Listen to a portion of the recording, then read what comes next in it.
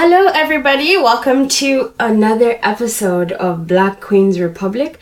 Today, my guest is joining me again for part 2 of the other episode. So, in the 1970s, Haitians were targeted and they were removed from Canada by the Canadian government. Mass deportation, 1,500 of them. Again, 1990s, Jamaicans were the most deported. So that's another one. And then also in the 1990s, we had the Somalis come along because we wanted asylum. Yeah. And we received like nothing when it came to social support and community support. We got nothing. So we were just, okay, you have asylum, and that's it. So we were just thrown to the dogs, basically. And then also today, Somali people face difficulties with family reunification. So it's just, you know how we're all feeling good about the Syrian refugees and like how everybody was like, yay, so the Syrian refugees. Trudeau is the best. So oh my God, he's amazing. He brought the Syrians. Yep, I remember. Yeah, like look at us. We're helping them so much. Those poor little immigrants. Meanwhile, African asylum seekers, who made up half the world's refugee population, literally got nothing. We're told, nah. Yeah. Black hate is a global thing. Mm-hmm. Yeah. And, oh my God. That thing with the Syrian refugees, like when I think Trudeau was asked, about that, and he didn't really have anything to say, and a lot of people were like, oh, well, like South Sudan has been in war for a really long time. Somalia has been in war for a long time. Liberia, up until 2003, was in extreme war. Uganda, northern Uganda, Joseph Kony. There's so many countries. I could go on and on. The black people that were being murdered in Brazil by the numbers. So many people. Yeah. The fact that the Liberian War happened and ended when I was 12 years old is crazy. And nobody ever thought to do anything, to say anything. Till this day, South Sudanese citizens are dying. They've been in war since I was born. Exactly. I actually have friends who grew up in refugee camps in Sudan, in South Sudan. They're friends of mine who lived through the genocide, who are my age. Moved to Uganda, during the Rwandan genocide. Like, that is crazy. I remember in kindergarten when the UN said, we are done. Like, we cannot do anything for Rwanda anymore. It's a failed state. You guys caused the destabilization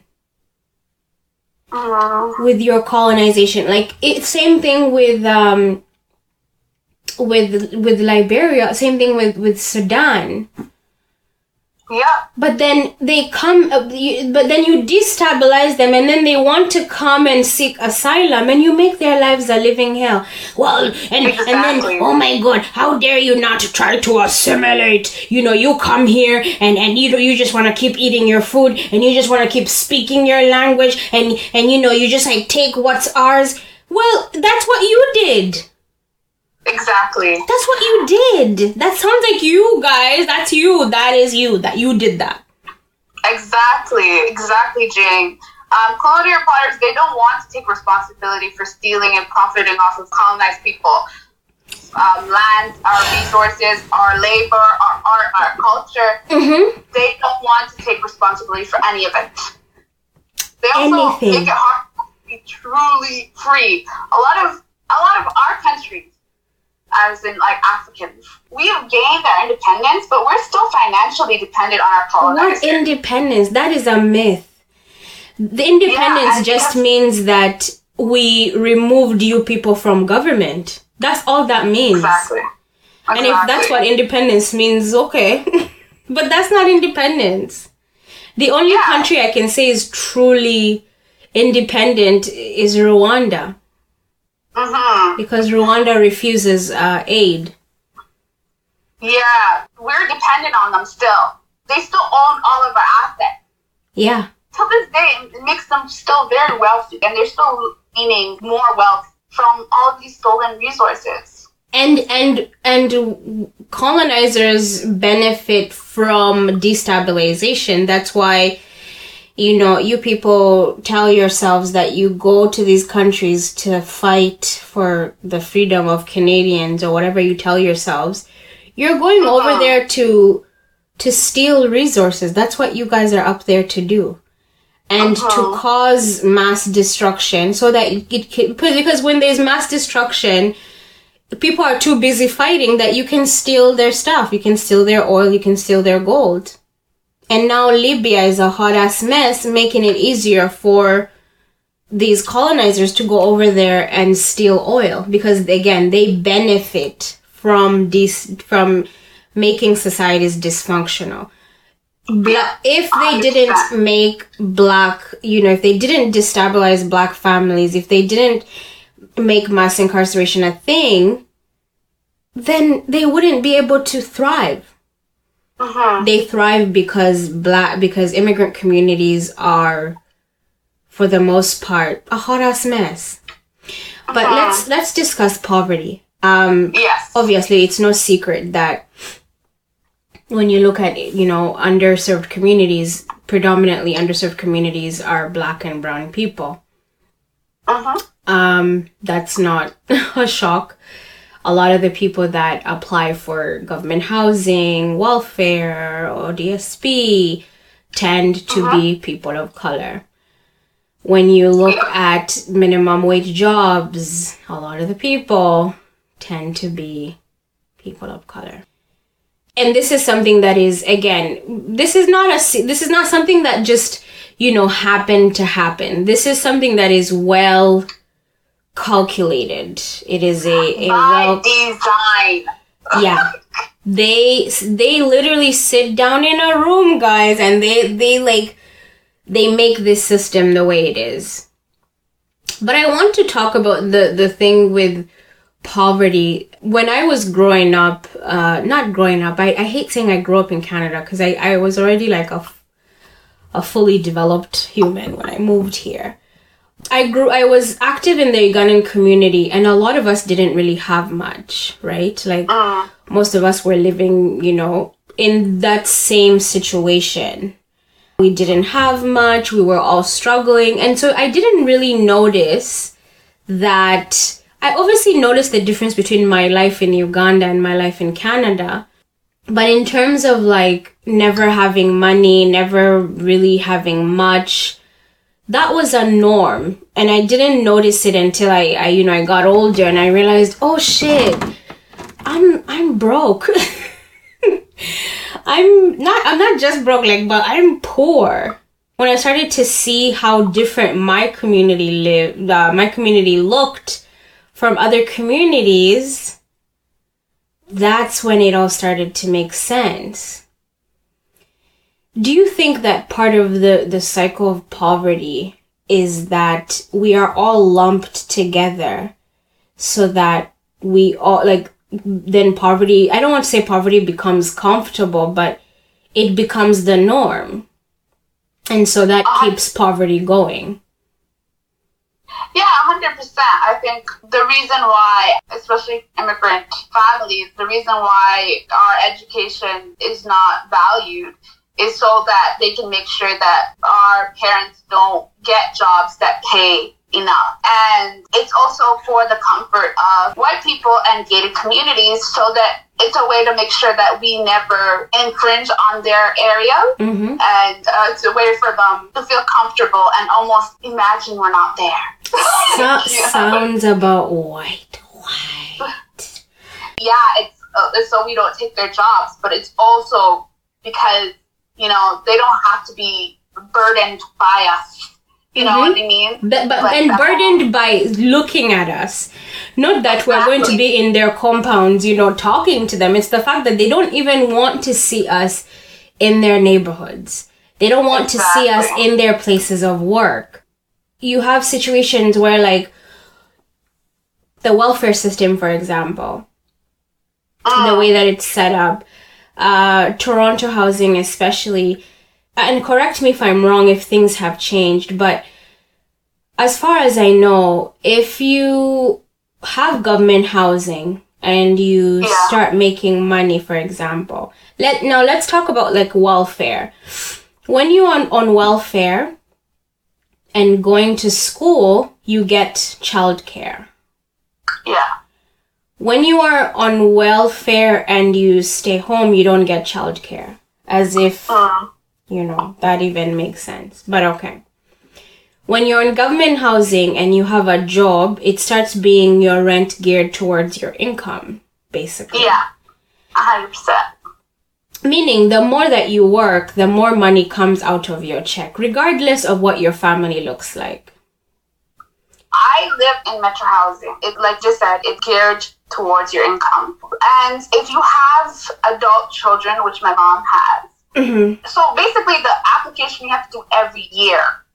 Right. And then I have to print out proof that I actually go to school. So I'll show them a schedule or something so that I don't have to pay for rent, basically. Or I can pay a lesser amount of rent. It's a lot of work. Oh, the watchful eye, yeah.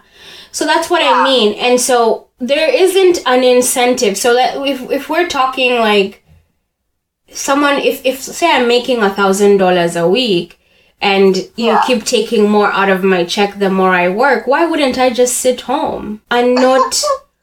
Like, if you're going to take my money, why don't I just sit at home? Why am I struggling and suffering when I can just suffer and not actually work? Like, it's almost counterproductive to have these sort of, like, systems. And then, yes, when people do have adult children...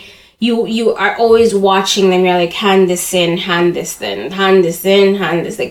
Like it is a system that is like, we're watching you. It's crazy. And then, like, I can tell you right now, most people don't scam the system. I feel like they work very hard to make it sure that you don't scam the system, but it's so much work that why would you even? Like, if you're not actually a student, like, it's just too much work. Yeah. And that's the thing, like, the idea that most immigrants are scamming this, that's a lie. Exactly. That's a lie. There are people who do scam the system, yeah, but I don't think it's that high because it's actually, when you get into, like, that system of, like, your worker is always harassing you you develop sort of, like, an anxiety disorder every time it comes due that you literally want to hand it in. And I think when it comes to poverty, it's like, it's so hard to not be poor. The chances of you making it out of poverty and staying out of poverty are extremely low. Studies show that the chances of you, getting out of poverty are extremely low, especially if you grew up in poverty. So, like, I have another example of living in Metro housing. So, my sister comes to visit us sometimes. My sister is in her 30s, and she's married and she has kids. So, she lives in Edmonton. So, she comes over to visit us sometimes, and she stays with us. So, one of my next door neighbors is a very nosy white woman. Oh, God. And she saw my sister, and she thought, oh, they're allowing other people to live in the house, right? So she literally called the Metro housing people on us and harassed us because she believed that my sister was living here, so we have to let them know and all that. So she's basically policing us. While also living in government housing, but feeling like she has the right to police you. Exactly. Same with our car. I remember my sister got a rental, and then she thought for some reason, we have a parking spot, right? Mm-hmm. She thought that, oh, we're using other people's parking spot. So the whole time that my sister was visiting, we couldn't even enjoy ourselves properly because she was constantly badgering us about rules. And she's always thinking that we're breaking rules. And I'm like, just worry about you. Okay, my sister's only here for a month. Oh, leave us alone. That's so crazy. Ugh. But that's the perception that they have of Black people. Like, we're always breaking rules and, you know, like, we can't be, like, upstanding citizens. Like, yeah. We always have to be up to no good. I mean, it's crazy. You know, I always like to sort of think of possible solutions, but I don't know that this is ever going to change. The system is over 100 years old, the system of racism. And racism has been, you know, white people have found a way to add it to everything. You know, it's like there's like a drop of salt. They drop a little bit of racism in everything. In education, they make sure that they don't teach you about you, you know, so you feel like you're not valued in history. There's nobody who was like you in history. Exactly. So they don't teach you about that. Not only history, or even when they're teaching about inventors and anything in school. They don't tell you that there was any Black or brown person. It was always white people that did things. Then you go to things like grocery stores and like things as minimal as that, like a grocery store, a hair, you know, that you have to go, the fact that you have to go to a special store to find food from your country. You have to go to a special store to find, for a long time before Fenty Beauty existed and before MAC and Sephora started thinking about the Blacks, you couldn't buy makeup. Like, you could, like, I think like 2013, 2014, around there, when I was in my early 20s, you couldn't. You had to go to Shoppers Drug Mart and buy like the next best thing.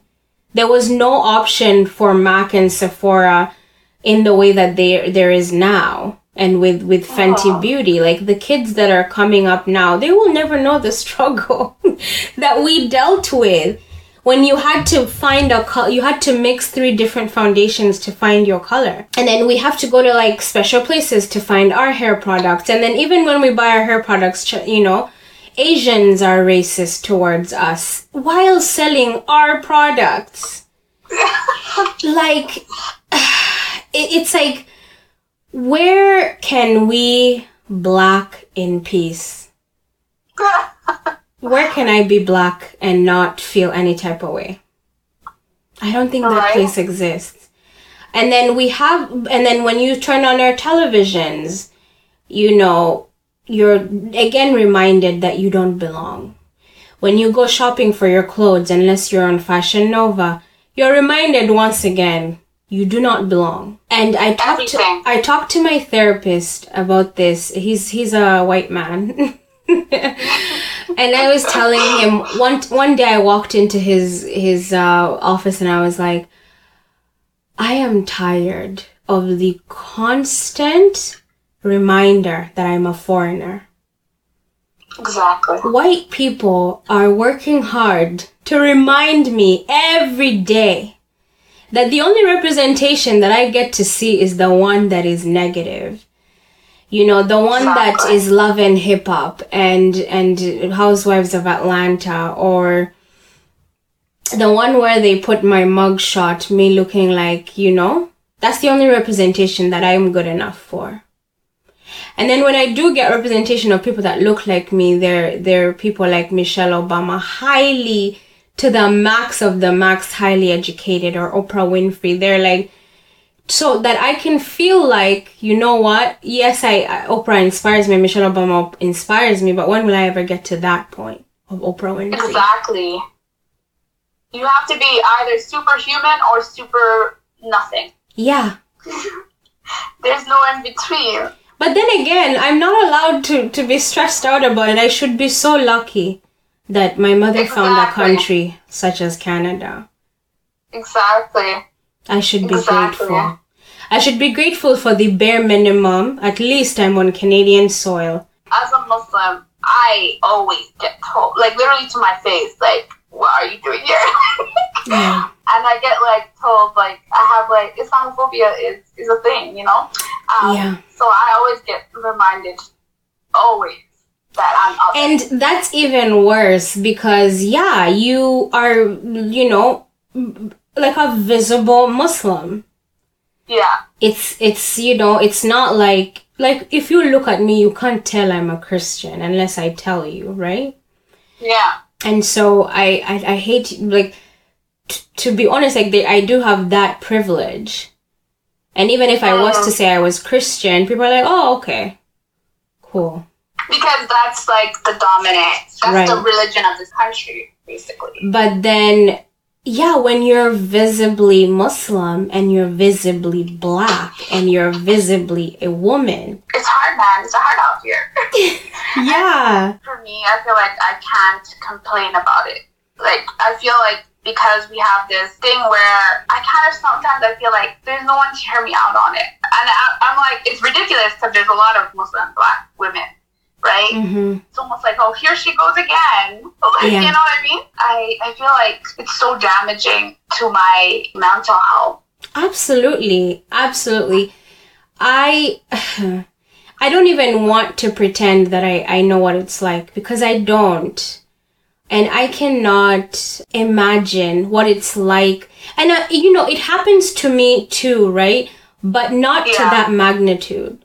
I've never been, you know, in a situation where someone is like, it has happened like maybe once, but no, I don't deal with that on a daily basis. People giving me dirty looks every time I walk into a room because of how I choose to live out my faith. Exactly. And like, Jane, it's not only, what's sad is that it's not only white people who do it. It's of course. It's people of color. Jane, it's people of color. I remember I was walking a superstore and I was just minding my business, and I could not believe that this black lady started screaming across the street at me in Etobicoke. Why? What was she saying?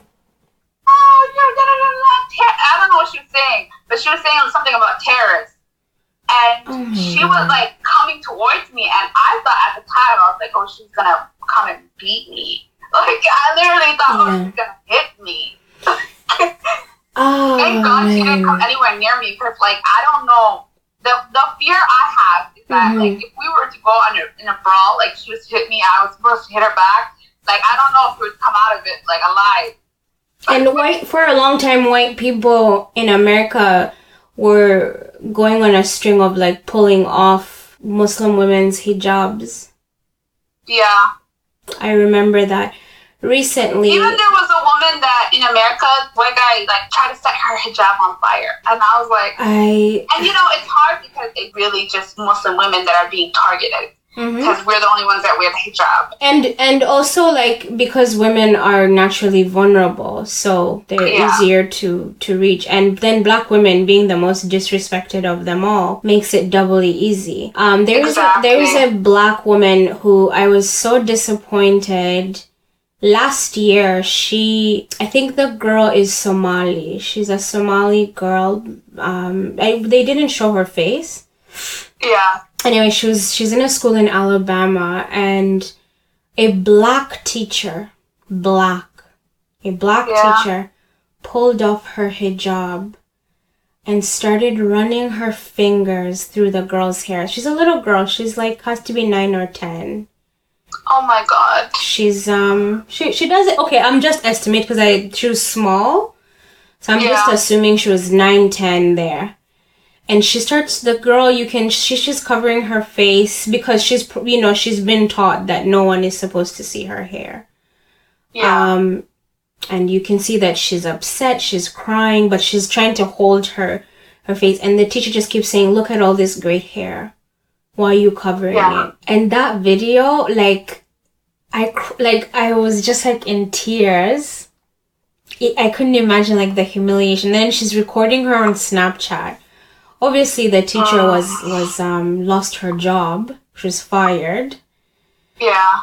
But it's, I don't want to say I expect white people to be racist, but I'm not, it's always hard for me. It's always a tough pill for me to swallow when black women contribute to the oppression of other black people. It's like, I actually like, when white people are racist, like, yes, it makes me angry, but there's something that happens when I see black women just being, it's painful. I couldn't, but you did that to a child. She came to school and that she put day. It on Snapchat. Yeah. She didn't do something wrong. And the caption was like, oh, look at all this great hair. And putting her fingers in the child's hair, inside of the child's hair, like, you know, going through it as if, oh my God, I couldn't believe it. I have never done that to any of my friends. I've never put my hand in anyone's hair, hijab or not. Like especially strange that how the tables have turned, like, because, you know, black people, we don't like our hair being touched. And here she is doing it to another black person. Who is and what was even more sickening is the child is crying. Yeah. She's crying. She's like, she's upset. That would have been your, oh my God. Okay, let me stop. Yeah. But you didn't. You just kept touching this little girl's hair. And now she's traumatized. And now she's going to have to deal with that. You know, she's going to be an adult who is terrified, wondering who's going to pull down her hijab and go through her hair. There's always going to be those black people in our community who, and it's sad, but they'll just always exist. And from all kinds of people. Mm-hmm. But let's wrap up before we go. We've been talking for like 3 hours. Before we go, where do you think immigration in Canada needs to, I'm speaking of Canada because, you know, that's where we know best. We live here. But where do you think this conversation needs to go within our community in a way that is helpful? In our community or in our community as black people, where do you think that this conversation needs to be headed in a way that's meaningful to sort of, because I think, like, I've always believed that when we talk about things, then it takes away that stigma and people learn more, especially when we learn from each other. So where do you think we need to go about this conversation? Like, to in a way that's like helpful, in a way that we can start advocating and really making noise about this and saying this is not right. Like you said, talking about it, highlighting voices of immigrant experiences. Mm-hmm. I also think that it would be very beneficial for whether you're an immigrant or, you know, you are like third generation Canadian, but you're a person of color. I think it's important that you don't do the white man's job for them. Do you know what I mean? By basically like having negative stereotypes and all of that stuff about immigrants and letting people know that like accents are not funny.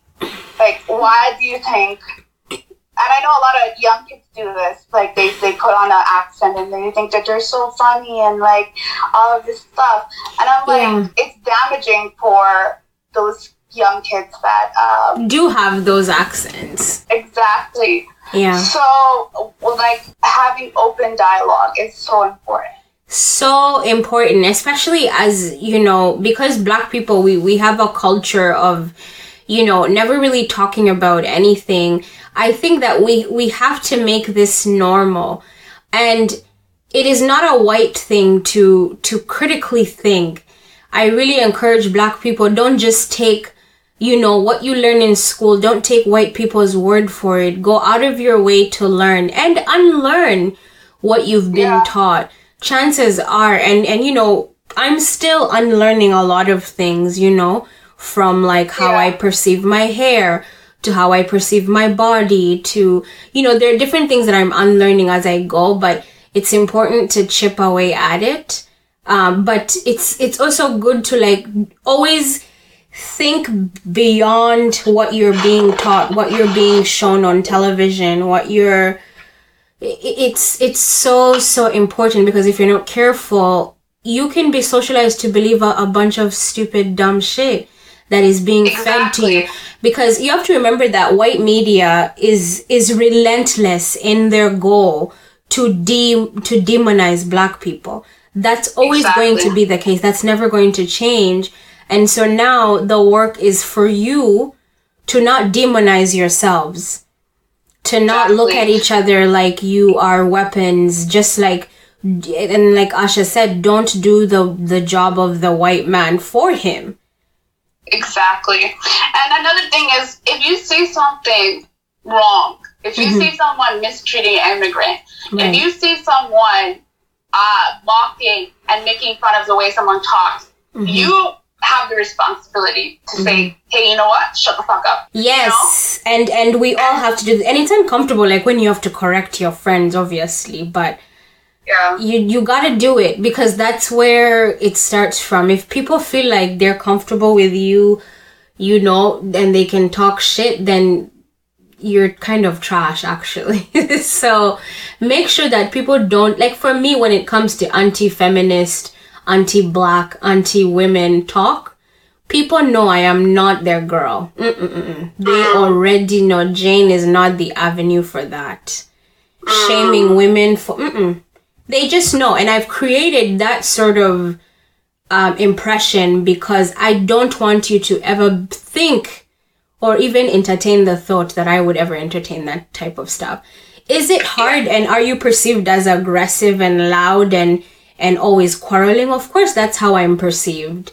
But you have to, and also that's the other thing I was going to say, like, as a Black woman, and I think I've said this before, you will be perceived, unless you're submissive and kiss ass, if you do anything other than that, you are going to be perceived as aggressive and loud and too much. Even if you are kiss ass, because I know at one point in my life I was a kiss ass, so, and people still see me as a bitch, so yeah, sometimes it doesn't even matter. So, you know, but what I'm saying is, like, you will be perceived as those things, but you gotta keep going, you gotta keep doing it, you gotta keep speaking truth. You don't have to be an advocate and cuss people out like I do everywhere, but in your own families, debunk these things. Tell your mom, you can't say that about Muslims. You can't say that about, you know, Black women. Combat that sort of talk around you. And just knowledge is power. And also I wanted to say, if you have the talent of knowing more than one language, if you're able to help a person who doesn't speak English and translate for them, do it. I've done that before, guys. It's really, it pays well, and do it, guys. It's good. I did that for a bunch of years, helping with immigrants who had hearings and stuff. Coming to a new country is a lot of work. It's really scary. Yeah. So if you can be that person's first friend, you know that person, like, you've seen that person just come to the country, they don't know much. If you're able to give them some time to just show them around, be your friend, and say, hey, if you need any help, I am available. Here's my number or something. Because that makes all of the difference. If you're able to do it, of course. Right. My final message is to white people. The reason why immigrants probably speak really good English is because your ancestors colonized them. It's not a miracle that they speak good English. It is not the handiwork or the miracle work of God or whoever you believe in that these people speak English. Your ancestors went to these countries, forced them to speak your language. That is not a badge of honor to speak good English. It is not it's nothing, you know, there was no choice. There was no choice made in that area. So exactly. Do better. And also, just because someone has a thick accent, a lot of people are very talented writers. A lot of people have only ever been educated in English. Yeah. So exactly. That's why their English is very good. And you don't need to ask that question. You can actually, you don't have to have that information. Yeah. You don't have to. But Asha, thank you once again for coming. This was good. It's immigration is it's a layered conversation. And we could just go for days, but thank you for coming. And please come back again. We'll see you guys next week. Bye. Bye.